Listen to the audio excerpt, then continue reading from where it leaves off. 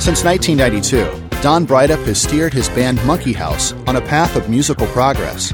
In 2012, when we first connected with Don, the band had just released their third album, Headquarters, which caught the attention of all of us here at Inside Music Cast. Most notably how their songs contained a heavy melodic approach reminiscent of Steely Dan. The band's latest album, Left, which will be released on June 3rd, picks up where Headquarters left off and includes contributions from some incredibly talented guest musicians, including Elliot Randall, Drew Zing, Michael Linhart, Jay Graydon, Kim Mitchell, and Lucy Woodward.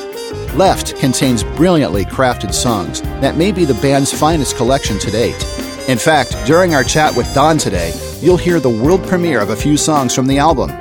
Inside Music Cast is pleased to welcome Don Breidup. Hey Don, welcome back to the show. Guys, it's been too long. It's been about 4 years. And, of course, in the meantime, after the last time that we interviewed you, which was about 2012 when Headquarters was released, you have since become an Inside Music Cast correspondent. And we want to, of course, thank you for all the work you've done with us and all the music knowledge you've shed to all of our listeners.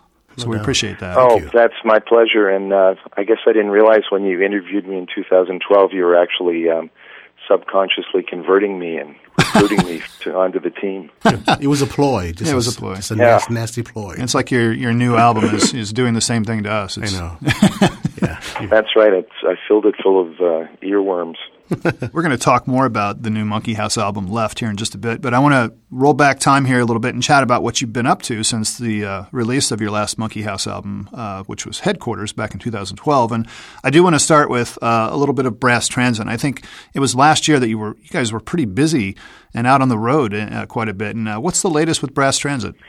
Well, we're still busy. The latest wrinkle, I guess since I talked to you guys, we made a Brass Transit album where we kind of took the Chicago sound and grafted it onto some other tunes from that era. The idea was we would take some classic 70s stuff and record it as if Chicago had done it originally. Right. Oh, cool. Mm-hmm. Yeah, which was sort of fun. And then the most recent thing, I guess, with Brass Transit is that we've gotten our entire show together for the 8-piece band plus symphony orchestra.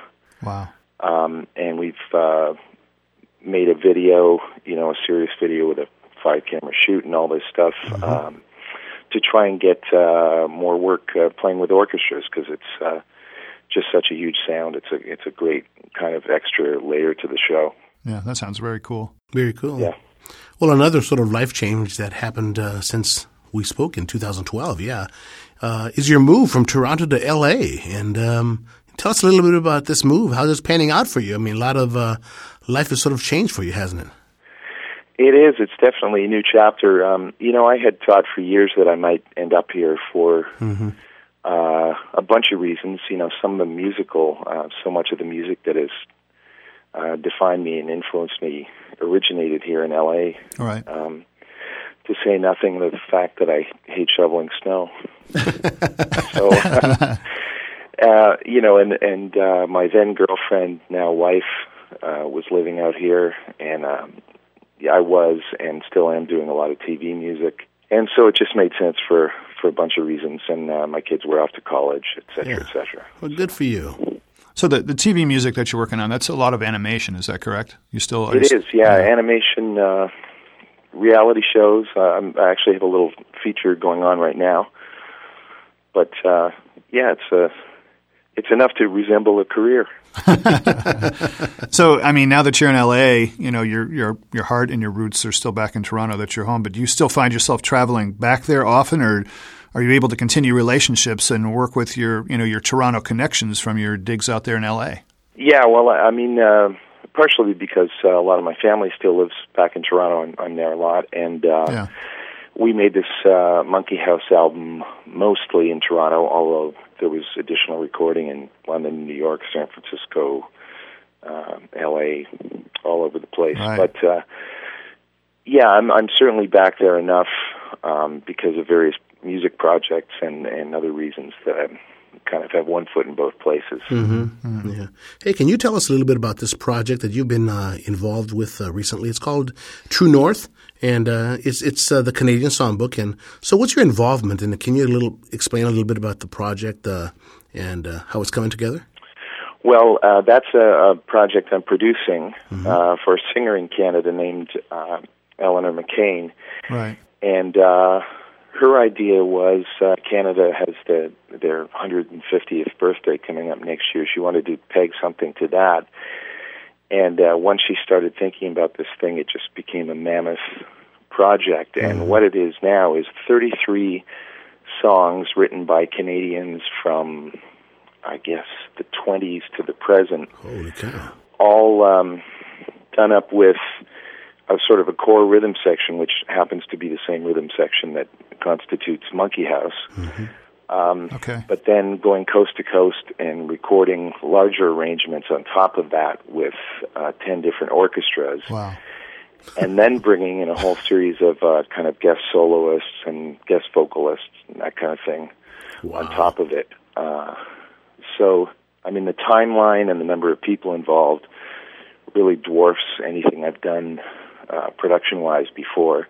Wow. And we don't expect to be finished probably until this time next year. Holy cow. I would think, yeah.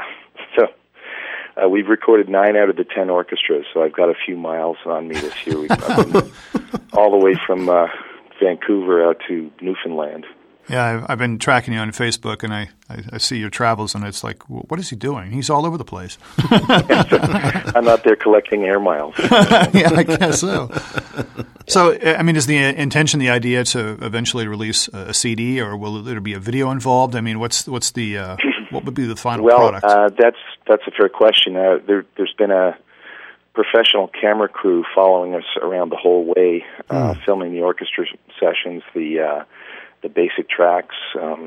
They've filmed Eleanor singing. They've interviewed a lot of people involved in the project. So there may be a DVD or even a TV special around it by the time we're done. But the core thing that will be for sale is a double CD accompanied by a book featuring interviews with the writers and a lot of photography, sort of landscape photography in Canada. Very nice. cool. Very cool. That sounds nice. Well, the main reason we're here today is, of course, we want to talk about the new Monkey House project, which is titled Left, which is due out June 3rd. And, as busy as you always seem to be, where did you even find the time to write, record, and produce this project? I mean, it's like you said, you're always hopping around traveling. You've got music that you're working on for television. And how did you get this squeezed in? Well, it's funny. It actually has to do with the move to L.A. because I moved out here, got onto my girlfriend's schedule. She gets up really early. She's a teacher. Okay. And because I was still kind of in my bones on East Coast time, there was this kind of interval every morning where nothing much was cooking out here on the West Coast yet other than maniacs out walking their dog before the sun comes up and that kind of thing. But it was definitely in this little magic time when the phone hasn't started ringing yet and that kind of thing. And I just set aside that chunk every morning, probably for about the first year I was here, to just sit and play and sing and develop ideas that had been sort of scrawled on a piece of paper or hastily sung into my phone in the car and that kind of thing. Right. Knowing that, within a couple of years I would probably be going back into the studio. And I had set the bar relatively high with the last record, and I wanted to make sure that I was choosing from a really good batch of songs this time around. I read something, it might have been on Facebook, a comment that you made about some of the, I guess you were traveling, and all your travels from, maybe it was your move from Toronto to L.A., and you were talking about, an 8-hour stretch of, the flattest land in the country or something like that you were traveling across. Yeah. And a lot of thoughts came to you during, that time you were traveling. So were those thoughts about songs that we're now hearing on the Left album? Yes, in large part they were. And it's true that there's some very flat parts when you're driving westward across this continent, Sure. and it was kind of like the creativity varied in inverse proportion to the number of bumps on the horizon. So when I was driving through, Oklahoma and Texas and New Mexico, I was all frantically making voice memos and scrawling things down on the passenger seat on gum wrappers and gas receipts and That's the way it's done. So yeah. I had this little bag full of very raw material by the time I got here. It took me 4.5 days or something to drive out. The remnant of melodies bag. Yeah, there are actually still things in there that every once in a while I'll go in there and go, I haven't developed that yet. Maybe there's a song. Yeah. Were all the songs that were created, for this album, were they all written after Headquarters, or were any of them, or are they all fresh? Any of those that you pulled out of a hat? I think that if you went in forensically, you might find just sort of the beginnings of a couple of these songs. The one exception to that was a full-blown song, long before Headquarters actually, is the last song on the album, The Art of Starting Over, Right. That's which I had written with Julie Crochetière, and I had shortlisted that for Headquarters and maybe even the album before that, and Julie had it on a short list for a couple of her records too, but I hadn't quite gotten the arrangement to where it felt good to me, and finally that happened this time. Wow, it's and as you guys know, having heard the record now, it ended up with a full string section. Oh, right. It's super deluxe now. It is gorgeous. Very rich tune. Very rich tune. Yeah. The last time we spoke to you, of course, we discussed your love for Steely Dan, and we already knew that, and and how your music, contains elements of the Dan, that are very apparent, but they definitely have their own, unique Monkey House DNA, and this album is no different in regard to the Steely influence. But what did you bring to the table this time around that sets the new album Left apart from Headquarters or even True Winter? Yeah. Well, I think that obviously, there's my whole kind of harmonic and groove concept derives in large part from Steely Dan themselves, and then other stuff from their era. Right. But as you say, I think that anytime you sort of set out to write something in a style that already exists, you end up bringing a whole bunch of stuff, either deliberately or not, of your own to the table. It's kind of like the Beatles trying to sound like Buddy Holly. Well, they never really did. Yeah, exactly. But that's kind of what they were going for. Yeah.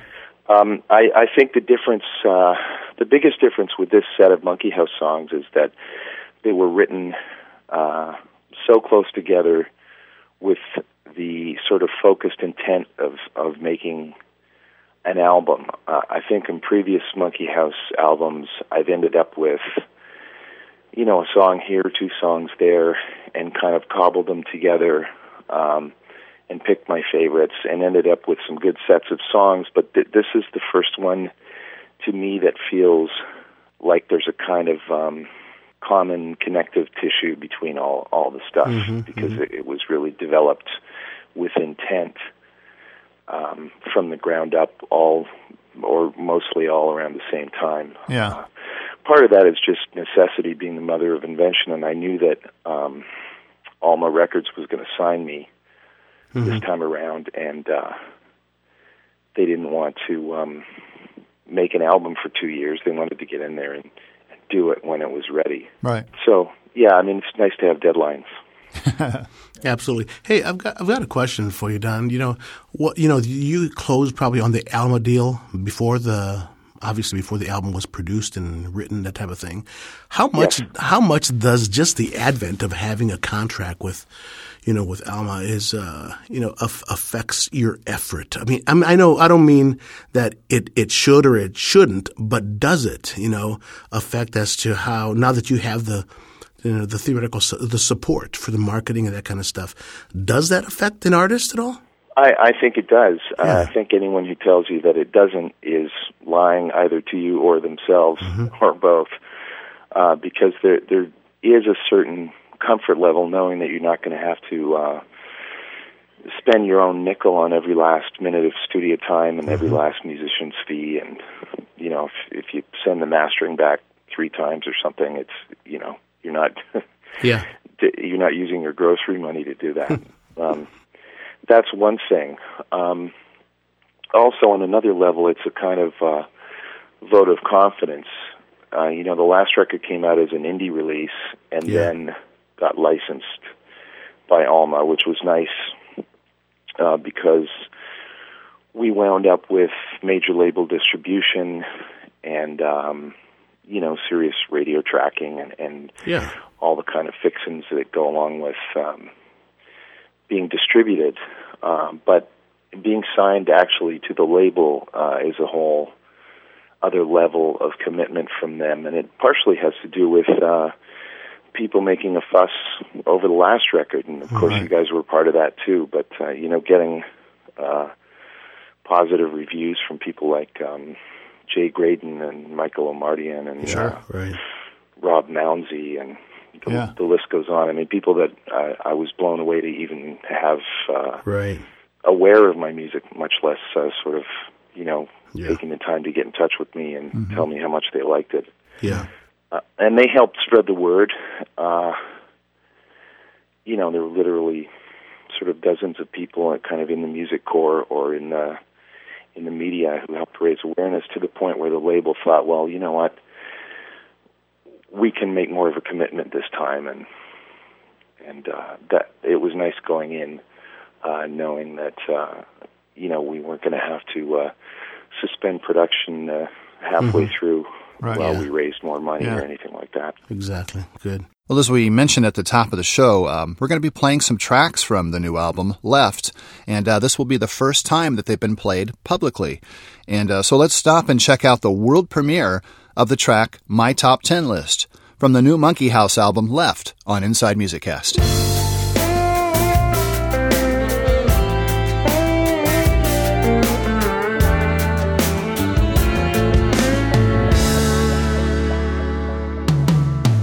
Time ago in a record store, there was a top 10 list by a big glass door.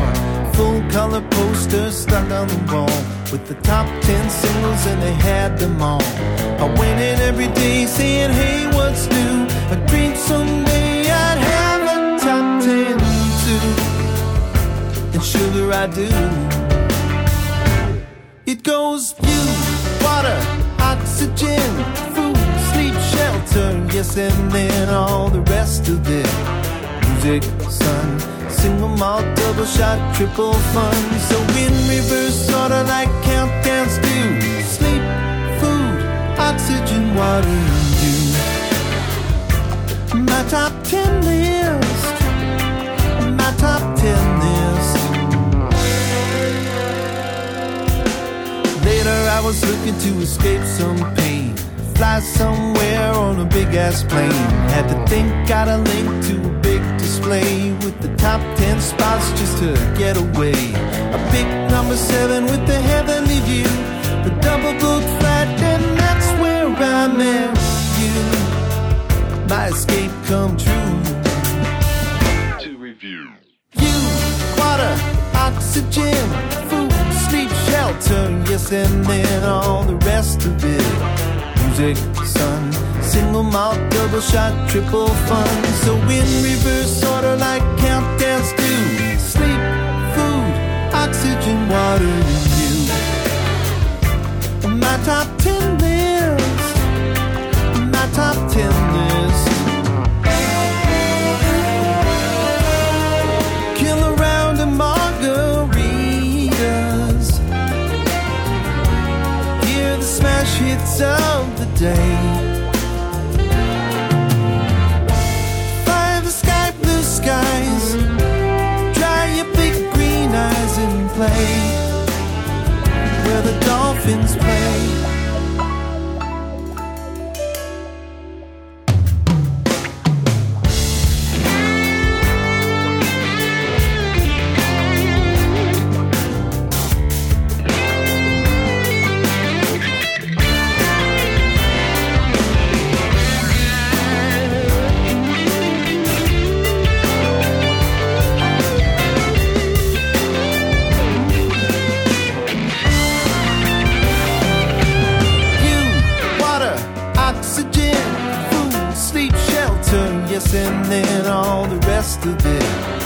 music, son.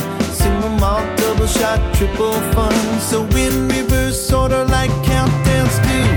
You, water, oxygen, food, sleep, shelter, yes, and then all the rest of it. Music, son. Single malt, double shot, triple fun. So in reverse, sorta like countdowns do. Sleep, food, oxygen, water, and you. My top 10 list. My top 10 list.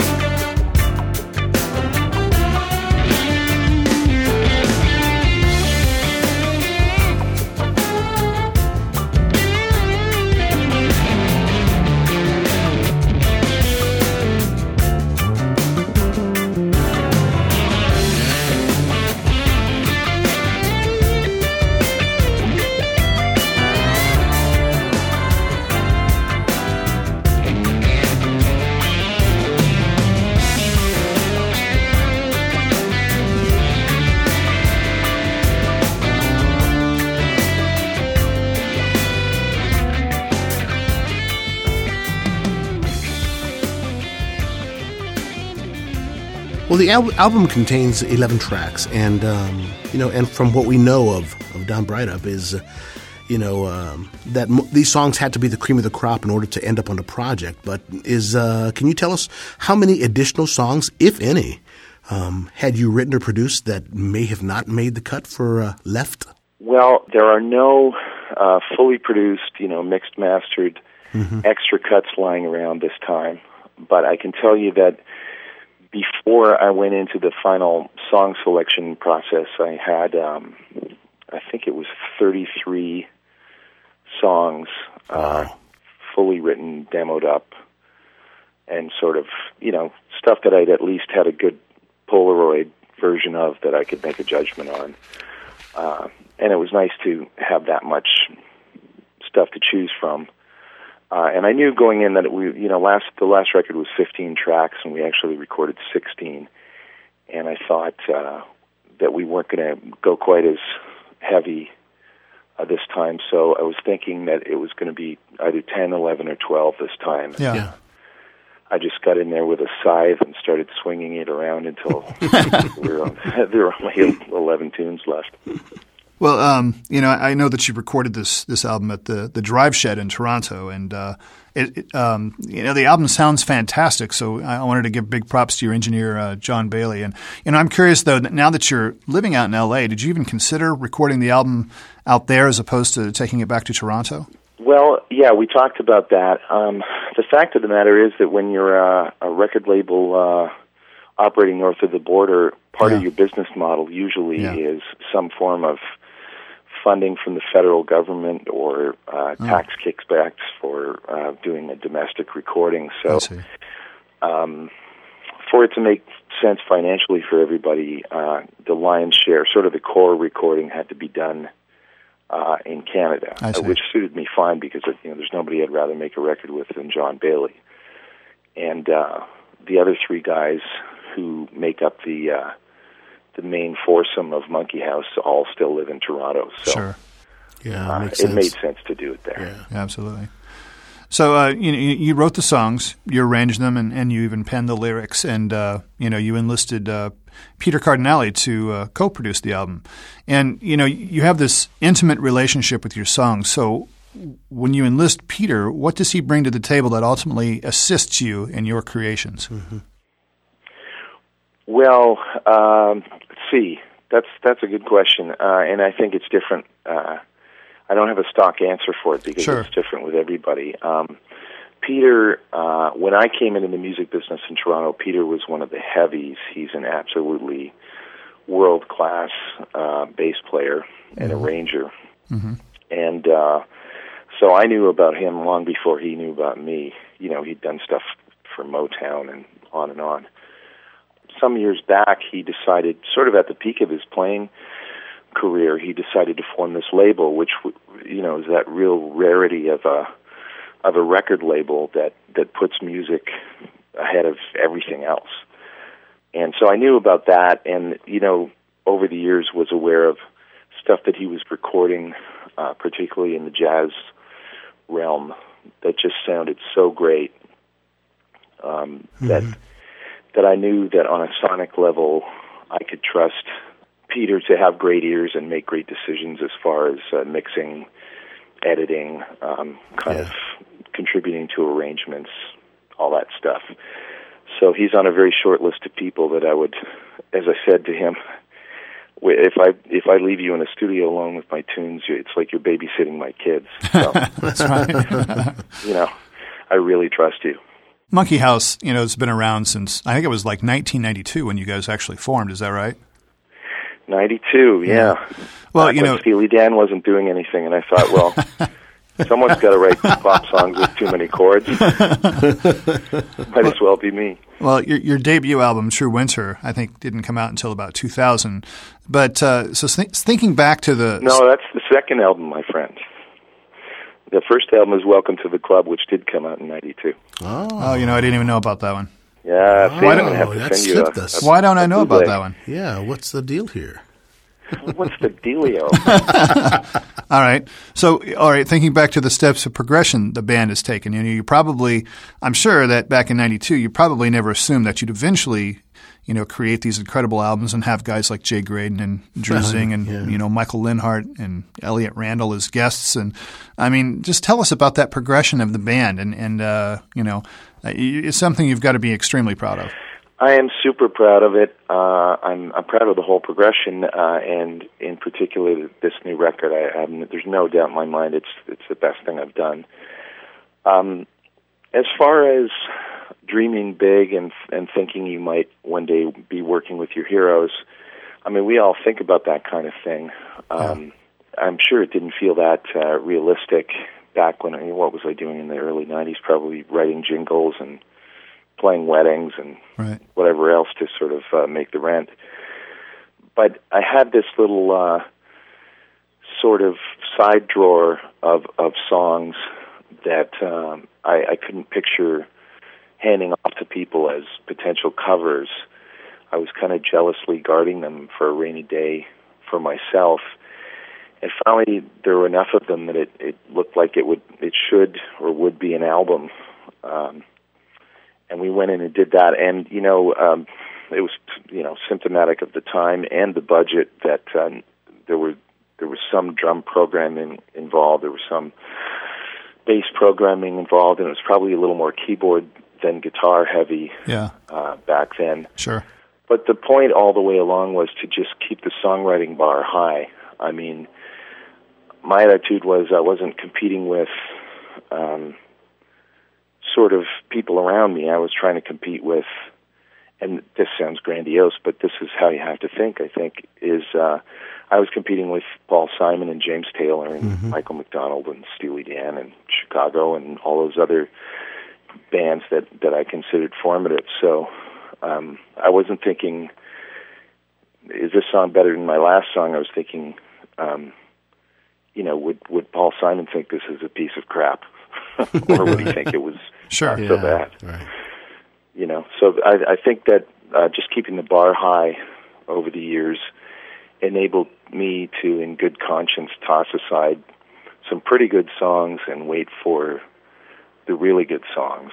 And that explains to some extent why there were such big gaps between albums, because I was just waiting for there to be a set of songs that I was really happy with. Yeah. That would seem to be a luxury, in my opinion, for a lot of musicians to be able to wait until one of their projects, until they get the right number of quality songs. That literally could take years sometimes for some people. And you're accomplished with the other areas of music that you're touching, with the side work and the stuff that's relatively accomplished also.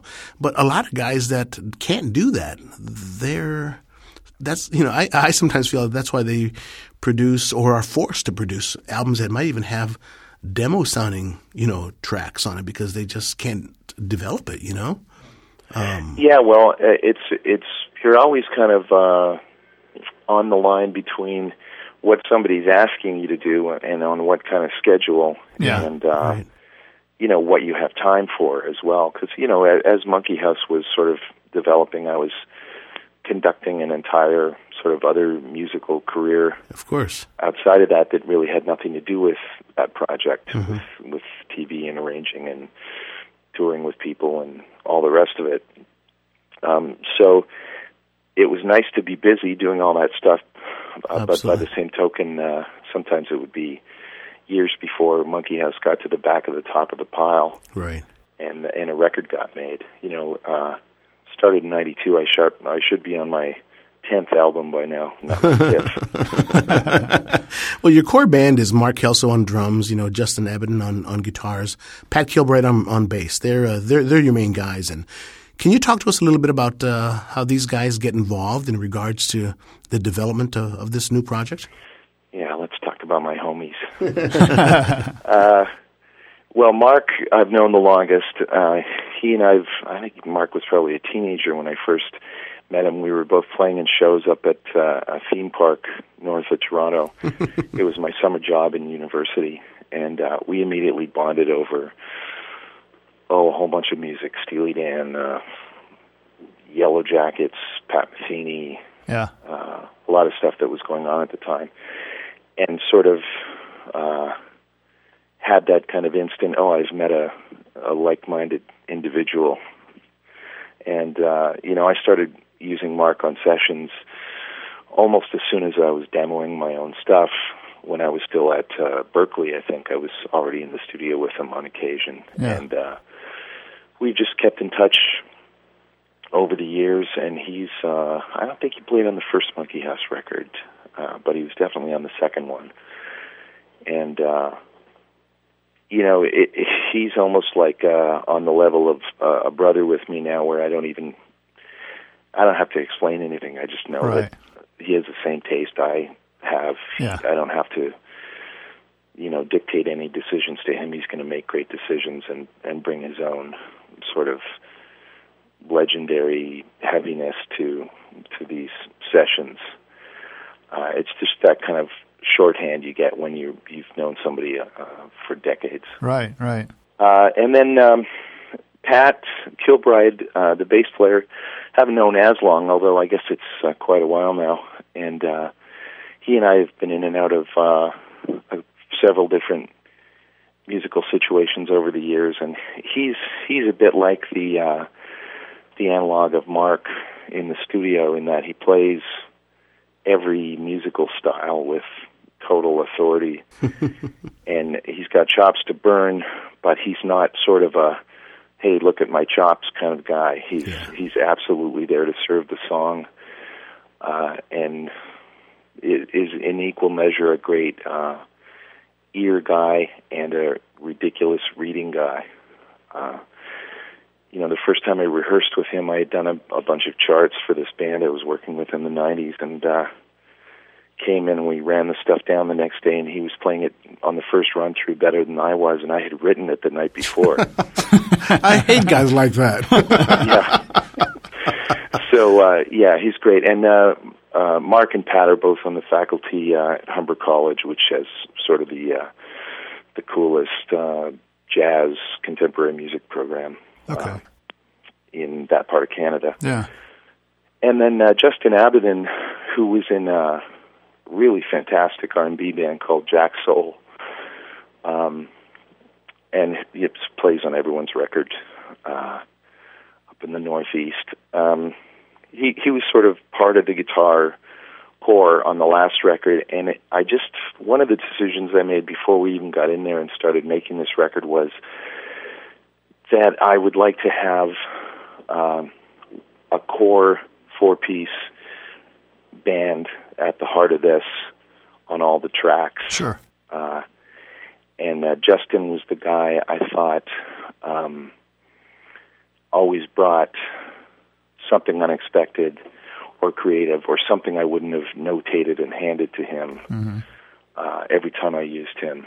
He's on a good chunk of Headquarters, but not the whole record, and I think he earned his way into the driver's seat for this one. Yeah. Nice. That's a great band. Certainly talented, and the heart of everything you guys have done sounds so good. And of course, you had quite a few guests on the album as well. And I want to start with Jay Graydon, which of course is a Steely Dan alumni and a past Inside Music Cast guest. And he co-wrote and laid down the guitar solo on the track "Good to Live." And I'm assuming I'm sure that he probably cut this independently on his own, right? He didn't come to any of the sessions there with you in your area in Toronto, right? Yeah, no, he recorded that at his place here in LA. Well, I guess my question for that is, do you find it to be? Were you on set when he recorded it, or were you remote, or where were you? No, I actually wasn't even physically in town when he recorded it. Right.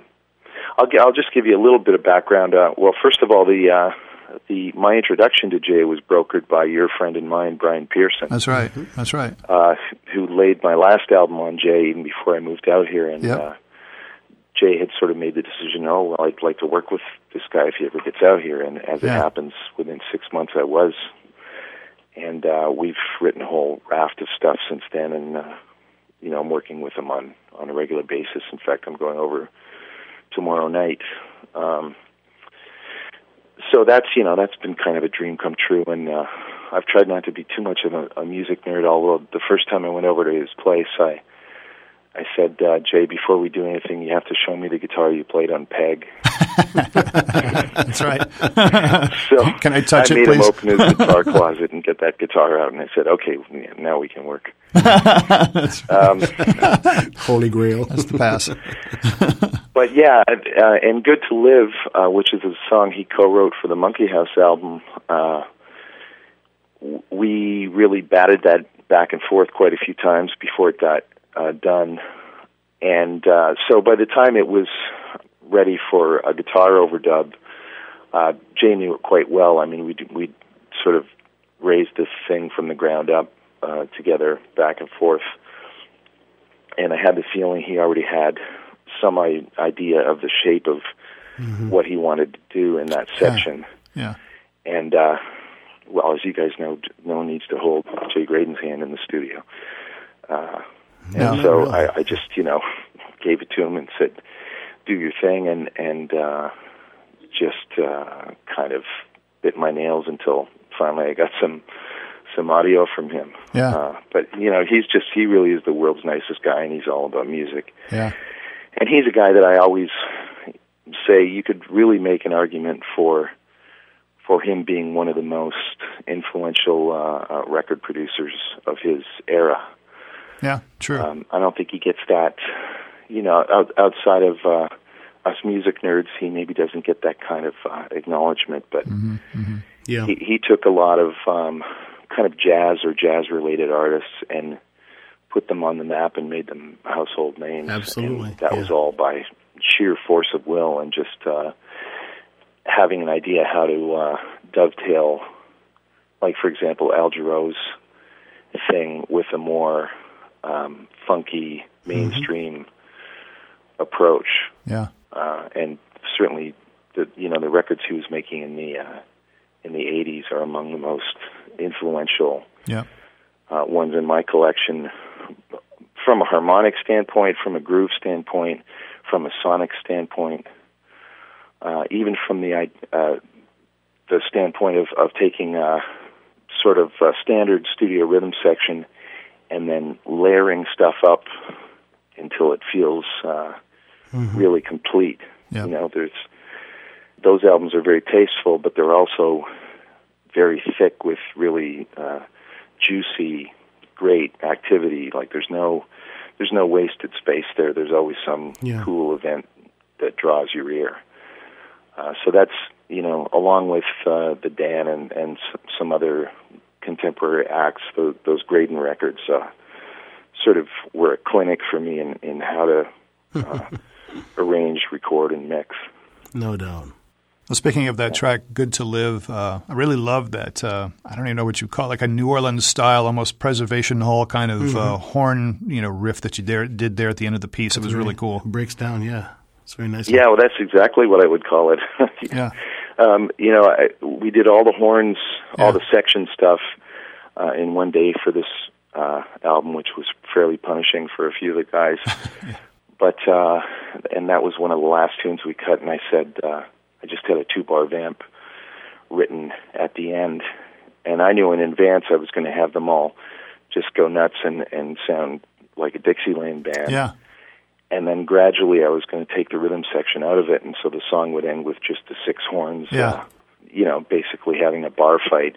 That was pretty sweet. Yeah. You know, another Steely Dan alumni, Drew Zing, and also another Inside Music Cast past guest, he provided guitars on your track. What exactly is it that you do all day? And it's a track that you wrote with your brother, I believe. And Drew was a guest on your Headquarters album also, by the way. And aside from his Steely Dan work, and what is it about Drew's touch that made you invite him to participate in this particular track? Well, I think I, like a lot of other people, first became aware of him when he did the New York Rock and Soul Review. Yeah, right. In the 90s with Steely Dan and related people, including Bob Skaggs and Michael McDonald and Phoebe Snow. Mm-hmm. And I immediately thought, well, this is definitely a guy who gets that style. Like, he kind of sounded like Luke. He kind of sounded like Larry Carlton. Mm-hmm. At times he sounded bluesier than either of those guys. But always, to me, the thing that stuck out was how amazing he was playing over changes. Because, if you're playing over a Steely Dan tune, it's always kind of deceptive because the groove feels so good.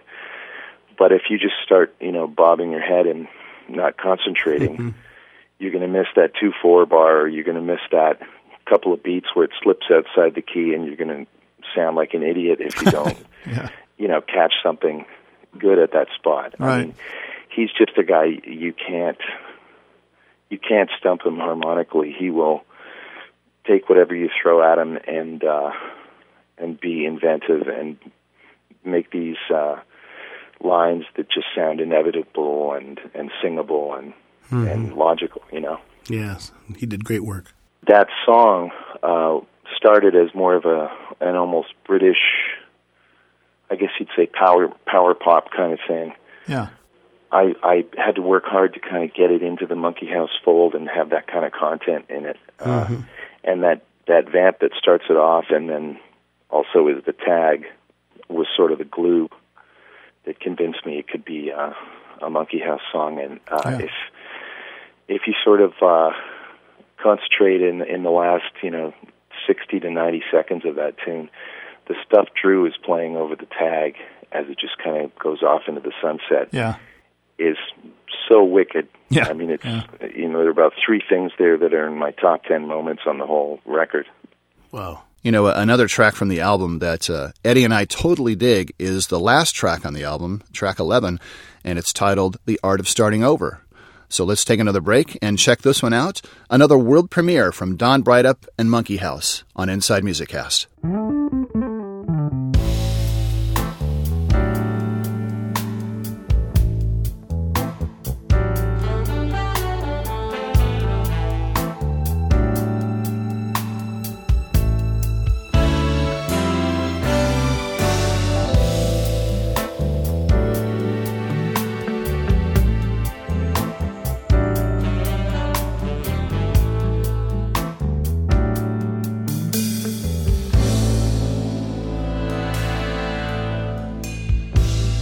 Once you've been hurt, once you've been burned, it's hard to imagine it could be better. Choosing to go down another road where the night is alive with the danger.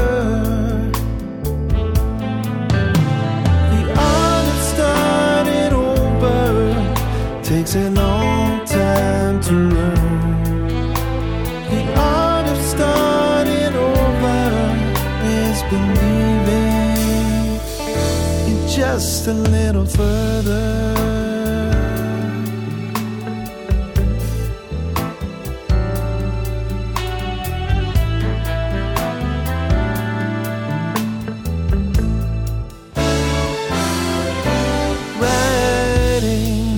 second verse. When you worked so hard on the first, can't seem impossible, yes, but it could be better. Choosing to write without your pride, with your old life as a stranger. The art of starting over takes a long time to learn.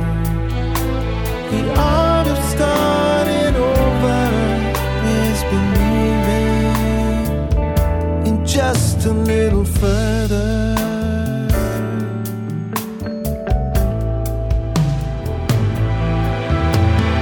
Take me there, where I can start again.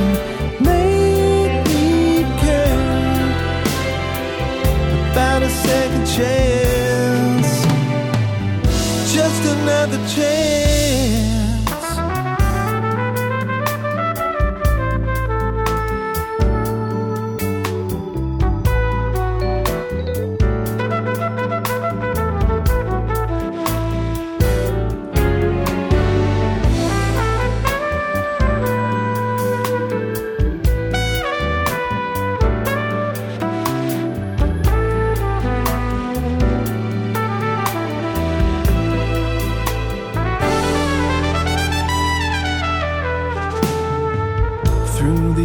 Of the now, you wonder how you lived so long on the later. The art of starting over takes a long time to learn. The art of starting over is believing just a little further.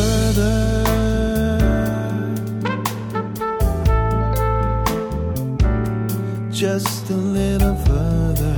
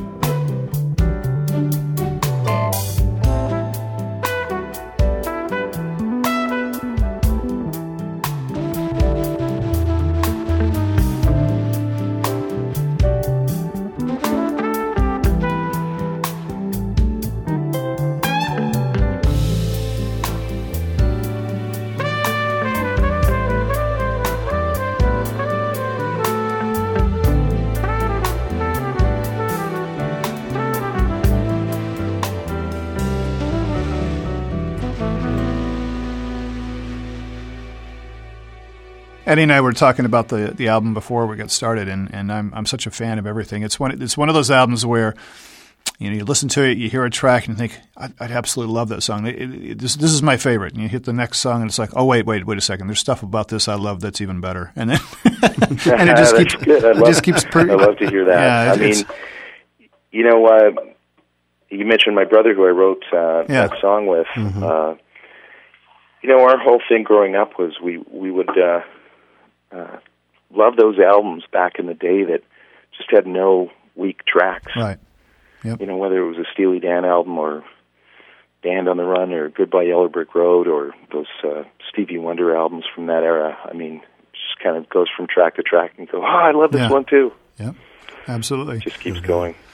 And then another guest you brought in was Elliot Randall to play a track on, I think it was on the track It Works For Me. And, I love this song, and it's so tight. The horn arrangements and performances are really insane, and the cool chord changes on the vocal harmonies and are nice. And of course there's Elliot's. I think he's got like an 8-bar guitar solo, and it's just really tasty. And first, how difficult was it to nab Elliot for this track? And I guess similar to my question about Jay, I'm sure he probably tracked this wherever he was, right? I'm not sure. He lives in the UK, is that right? Or where? Yeah, he lives in London. Yeah. Or okay. I guess outside of London. Yeah. Yeah. So he recorded it over there. Although the day he was tracking, we were on the phone for large chunks of it. So okay.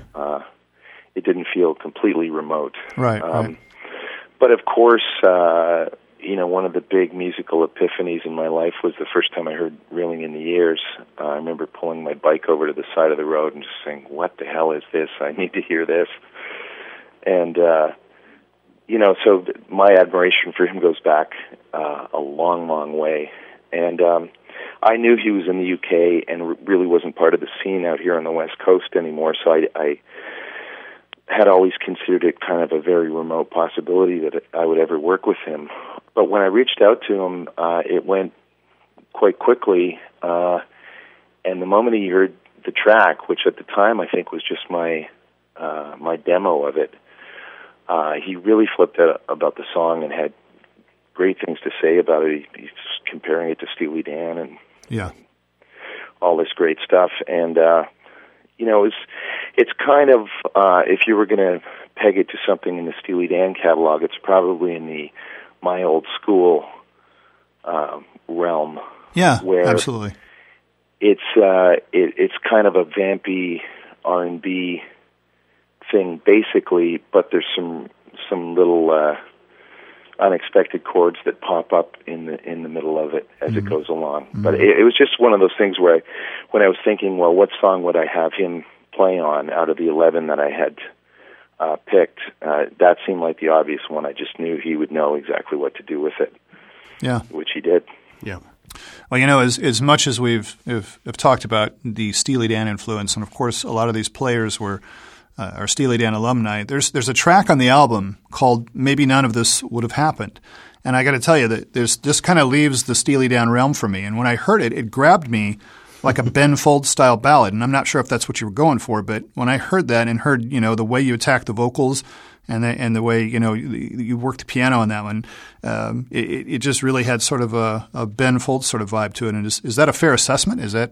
It absolutely is a fair assessment. Okay. I mean, out of any artist that's happened sort of in the last, 20 years, Ben Folds to me seems the most consistently inventive, just full of beans, full of new songs, full of cool stuff at all times. And that piano intro and the general feel of it is definitely in his wheelhouse. I always think that Ben's chord changes remind me of Todd Rundgren. Oh yeah, absolutely. And I would say that there's a little bit of Todd in that song as well. Yeah, that's true.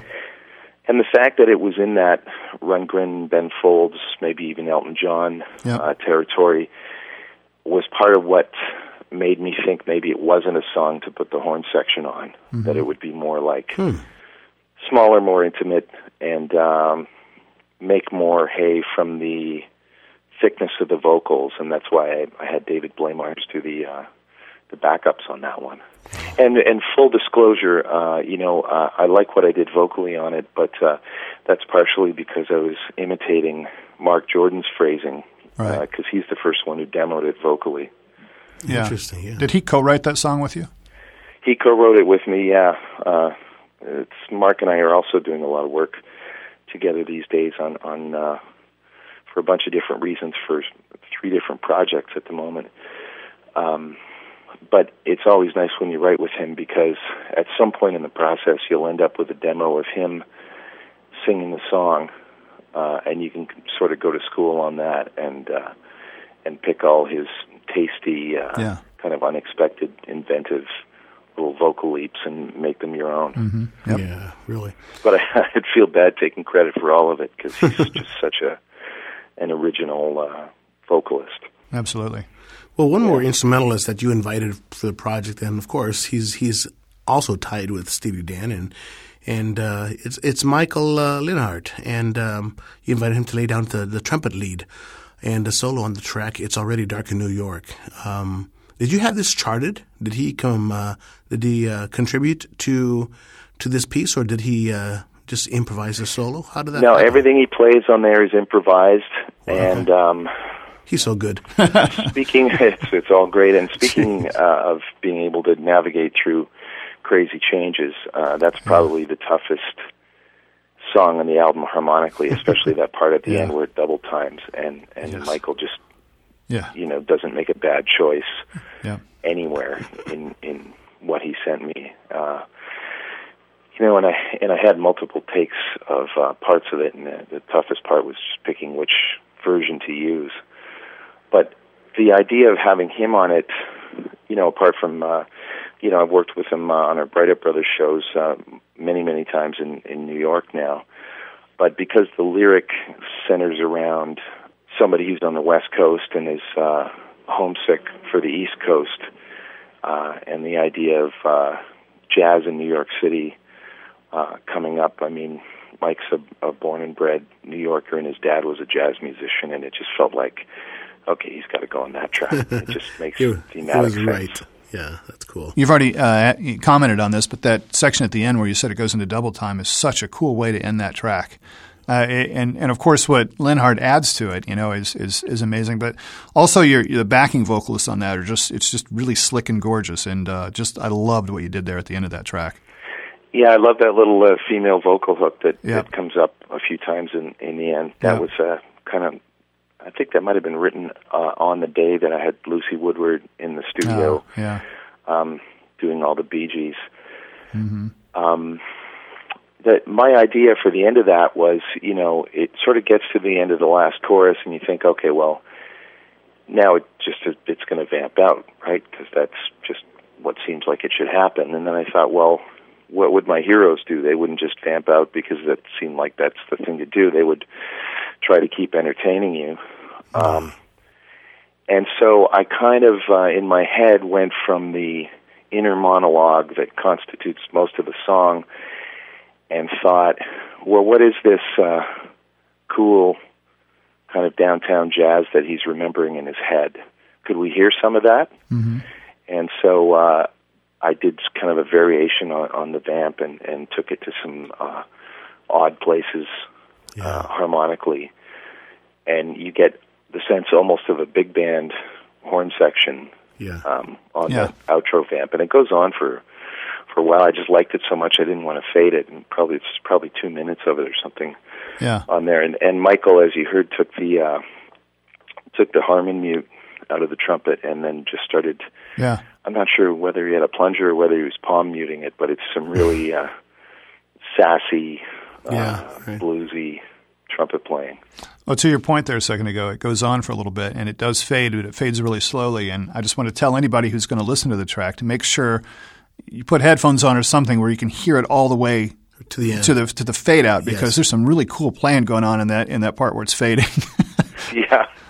I agree. I think it's a good headphone album. Yeah, definitely. And that's one of the songs, and there might have been 3 where we thought about, should we forget about fading and just let it go fully volume right to the end, where we all just kind of quit. But in the end, my sense of what would be elegant wouldn't stand for just sort of a cold ending like that. So. Yeah. I ended up using fades anyway, but, always I was trying to get as much of the goodies in earshot before the fade actually happened, because I'm aware, as you are in these days, that people are going to be listening to this stuff sometimes with a noise floor involved, whether it's their car or people talking or... so once it gets below a certain decibel level, you have to assume only the real... freakazoids with their closed headphones on are actually going to be hearing what's there. I guess you're describing me. Yes, that was you. I think we should change the... No offense. Freakazoid, I love that. You mentioned music nerds a little while ago. I think maybe we should change the tagline to Inside Music Cast, the place where nerds gather or something. That's right. Something like that. Come all if you're a nerd. Hey, all you music cuckoo clocks come and join. Well, hey guys, let's take one more break and check out this track featuring Michael Lenhart on trumpet. And this, of course, is Already Dark in New York, from our guest today, Don Breithaupt, and his band Monkey House on Inside Musiccast.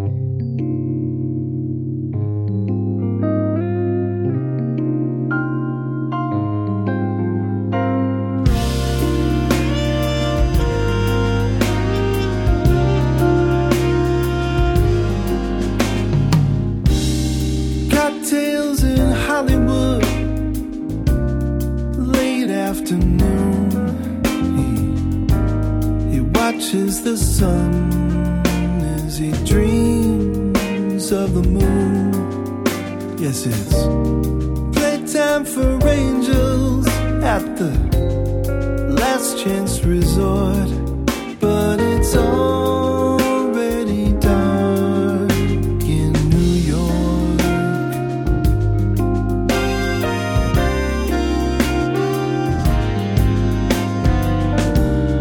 Jazz on Lower Broadway, those were the days. He pictures her face in the cool downtown haze. Now he squints through the palm trees as the next round is poured, and it's already dark in New York.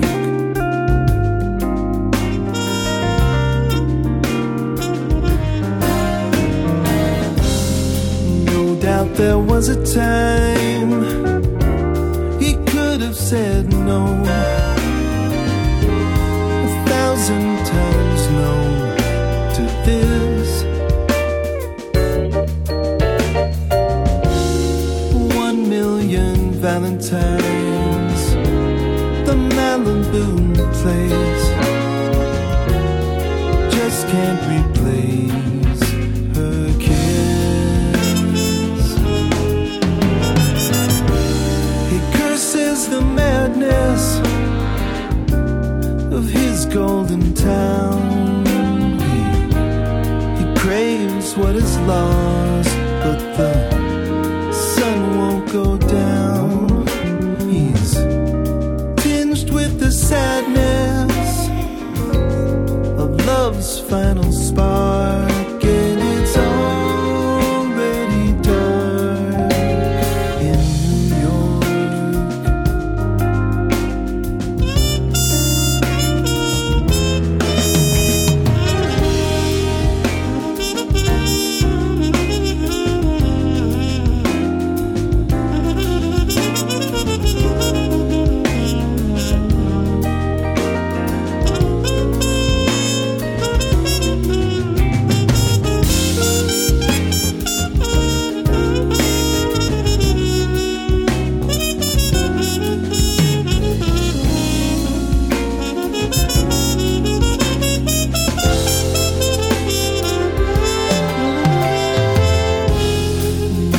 There was a time he could have said no, 1,000 times no to this. 1 million Valentines, the Malibu place just can't replace her kiss.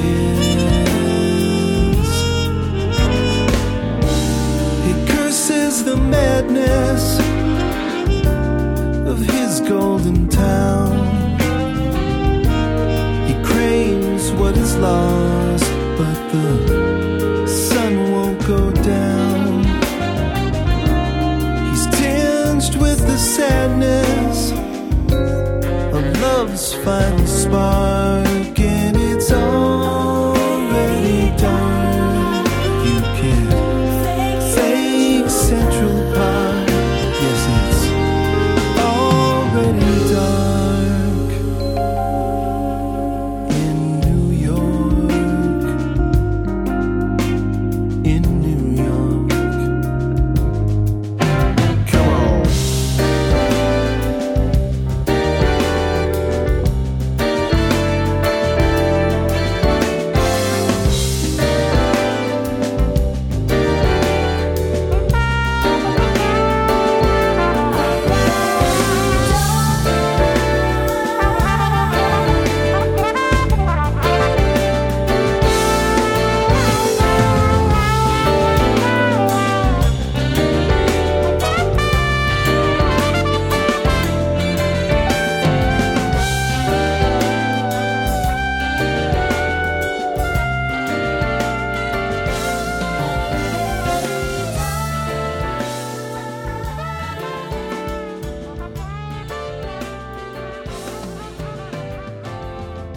You mentioned Lucy Woodward, and it's funny. Rick and I, back in a couple of years ago, she opened for Snarky Puppy, and oh my God, what a voice! We were just like looking at each other, like, is this real? Tell us how. She has a gorgeous voice. Yeah. Oh, it's insane. How did you connect with her? And well, that's. I knew about her through the Snarky Puppy Family Dinner record, right. as well. But because Snarky's based in Brooklyn, and anyone else who I knew that knew her was also New York based, I just figured she was on the East Coast. What happened was we were getting down to the wire as far as tracking days that we had left, and I wanted to do the female backup vocals, and I had thought all the way along that I'd be using Julie again. She made such a great contribution to the last album, but as it turned out, she was about to have a baby when we got around to doing backup vocals. So I was in touch with Henry Hay, who just finished actually making Lucy's new record, which is out, I think, in July, and asked him for suggestions for female singers out in my neck of the woods here. And he suggested Lucy, and I said, oh, well, is she going to be out here for some reason? And he said, yeah, she lives there. So I was pleasantly surprised to find that out, and within very short order had booked her. And to nobody's surprise, least of all you guys, because you've heard her live, she was just so versatile and so professional and so cool and accurate and fun and musical and all the rest of it. I mean, it just was like twice as easy as it should have been, because there were some tricky notes in there, and she's that rare vocalist who can look at a chart and not be stymied by it, actually be helped by it. So, I mean, you hear her pop in and out at carefully chosen moments in a whole bunch of these tunes, and just every time she's about to sing, I always go, "Oh, this part's good."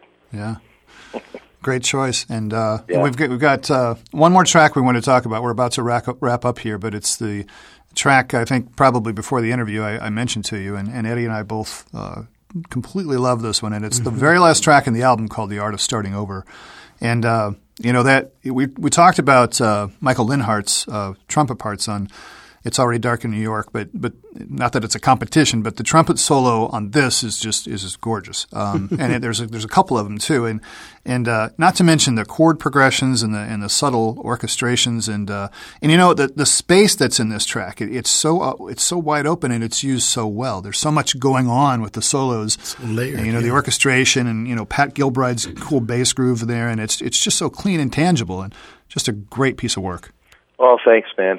I mean, that's probably, out of any track on the album, that was the most heavy lifting in terms of mixing. And as you say, a lot of it had to do with space. A lot of it was what to remove at what moment to kind of clear the decks for some other, like a bass fill or a string line or something to just have its moment. Part of the reason it's got such a nice kind of deliberate flow to it is that right at the last minute before we tracked it, I slowed the tempo down pretty substantially. Oh yeah, interesting. What was it before? I mean, it wasn't like a different feel. It was the feel that you hear, but who knows what percentage faster. It just sort of, the tempo I wrote it at is not the tempo you hear on the album. But as soon as I started playing it more slowly, I thought, okay, now it's arrived. Now I'm sure that it should be there. Yeah, because I can't imagine it being any faster. It just feels so good. No, well, that's good. That means it ended up in the right spot. Yeah. And one thing here's another little side story that has to do with being on a bigger label that has major label distribution and real budgets and stuff. We had finished that tune, and we had already tracked the horn section on it. And I thought, from an arranging standpoint, I had pretty much filled in all the holes. And then Peter Cardinelli from Alma was on his way over to the Czech Republic to re-record the Prague Philharmonic on somebody else's record. Okay. And I'm going to say maybe 2 days before he got on the plane to do that, he got in touch with me and said, hey, if there's maybe one song on the Monkey House album that you want to do a string chart for, wow, I think I could piggyback it on the back of one of our days over in the Czech Republic. And I said, of course. Wow. So I didn't sleep much the next 2 days. But, wow, that's amazing. And I didn't write for the full orchestra. It was just the strings. But it was an interesting challenge because, like I said, I thought I had sort of hit all the marks that needed to be hit in terms of answer lines and counterpoint and background padding and all that stuff. So right. The question was what to do with the strings, and it sort of backed me into some interesting corners. So the interplay between the string section and then the six horns is pretty interesting at times. They're overlapping. Sometimes they're doing versions of the same thing. Yeah, they are, yeah. But a lot of times they're kind of fighting it out in different registers and stuff. Yeah. It's very cool. The orchestration it's amazing, Don. I mean, when we listened to it just before the interview, I looked at him once the strings start coming up and growing and then diminishing. And, of course, the horns come in and they start doubling up. I'm like, holy cow, they're playing the same part. It just added just a beautiful layering of you don't want to say it's the same thing, but they brought – both instrumentations brought so much into the richness of it. There's a lot of intrigue. Yeah. It's ear candy. It's just sit back there and it's very cool. Buttery. It's butter. It's like butter. It's butter, baby. It's butter. Yeah, and it's interesting when you have a song like that is sort of built on what's really a one bar repeating groove. I mean, there's a lot of variation in it once you get into the chorus and stuff, but really sort of the core of it, the spine of it, is just that A minor vamp that you hear a lot of. So the challenge was to sort of never make that the same. Always have some new little upper layer on it that kept it fresh. Mm-hmm. Very well done. That's the way I thought of it. Very well done. Very nice. Well, we're about to close here. Do go on. Yeah.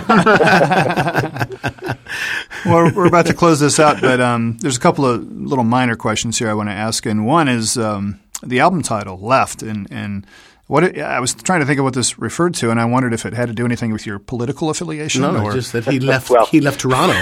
He left Toronto. He left Toronto. Yeah, see, that's it. Well, you know what? I love the fact that it's open to interpretation. But anyone who's familiar with my Facebook feed has no doubt that it has to do with my politics, among other things. But the other idea was I was moving to the left coast. That's exactly right. Okay. Yeah. Okay. And then someone did make that comment that, hey, left, that's what you did. That's what you did. You left. And I went through different stages with the title, thinking it meant different things. Like some of the tunes started with bass and drum grooves, and I thought, okay, that's left hand if you're a piano player. That's true. Yeah, that's another way to think of it. Yeah. And I guess left, if you're French, gauche, it's gauche, sort of the it's the other perspective. It's the different way of looking at something, and that's why I chose that image for the front cover, because you got to look at it twice to even know what it is. That it's this painting from directly above a bunch of people walking down a city street. Sure. So I was hoping to.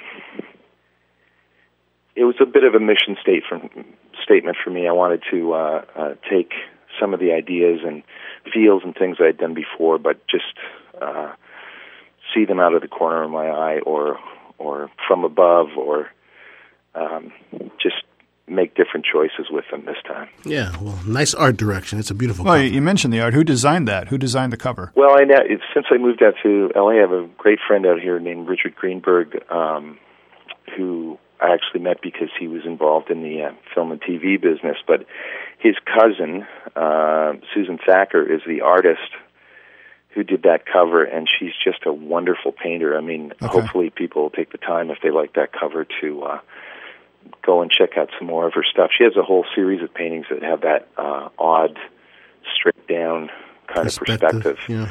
But the minute I saw that image, and that's going back years now, I sort of had that in my back pocket and got in touch with her and said, hey, this isn't happening for a while, but would you be into licensing us this image for an album cover?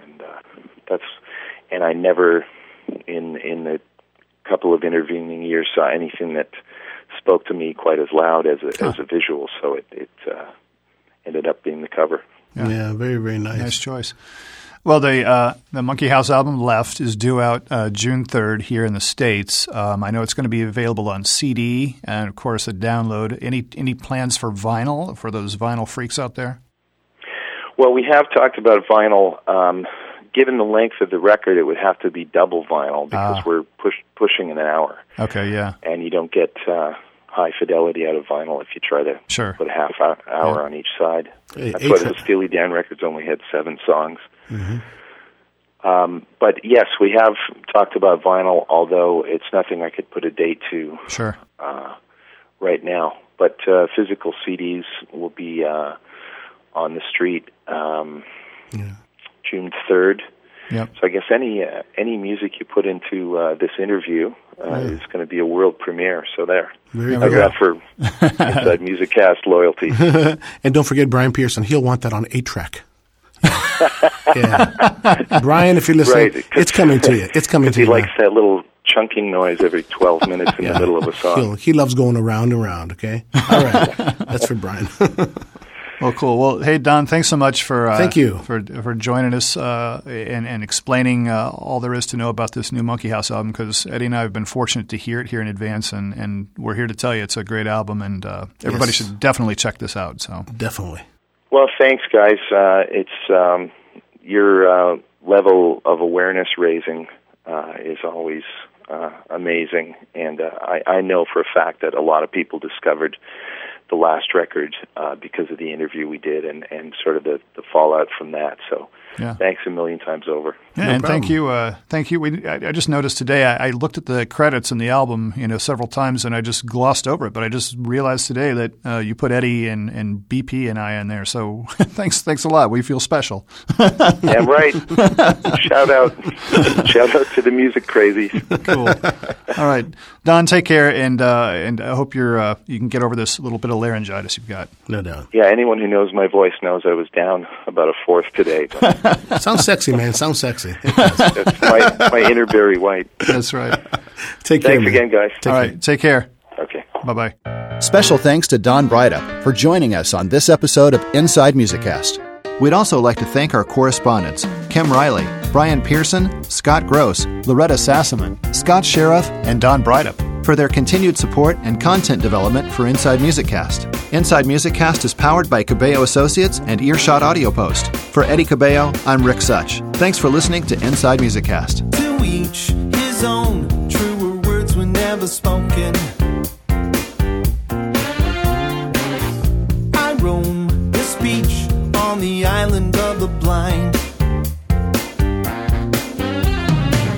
You try to tell me about your living proof.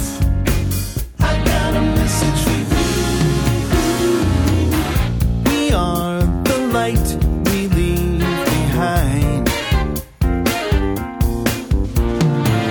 You want to challenge my philosophy. I want you out of my head. All I can tell you is it works for me. Yes, it works for me every time. You don't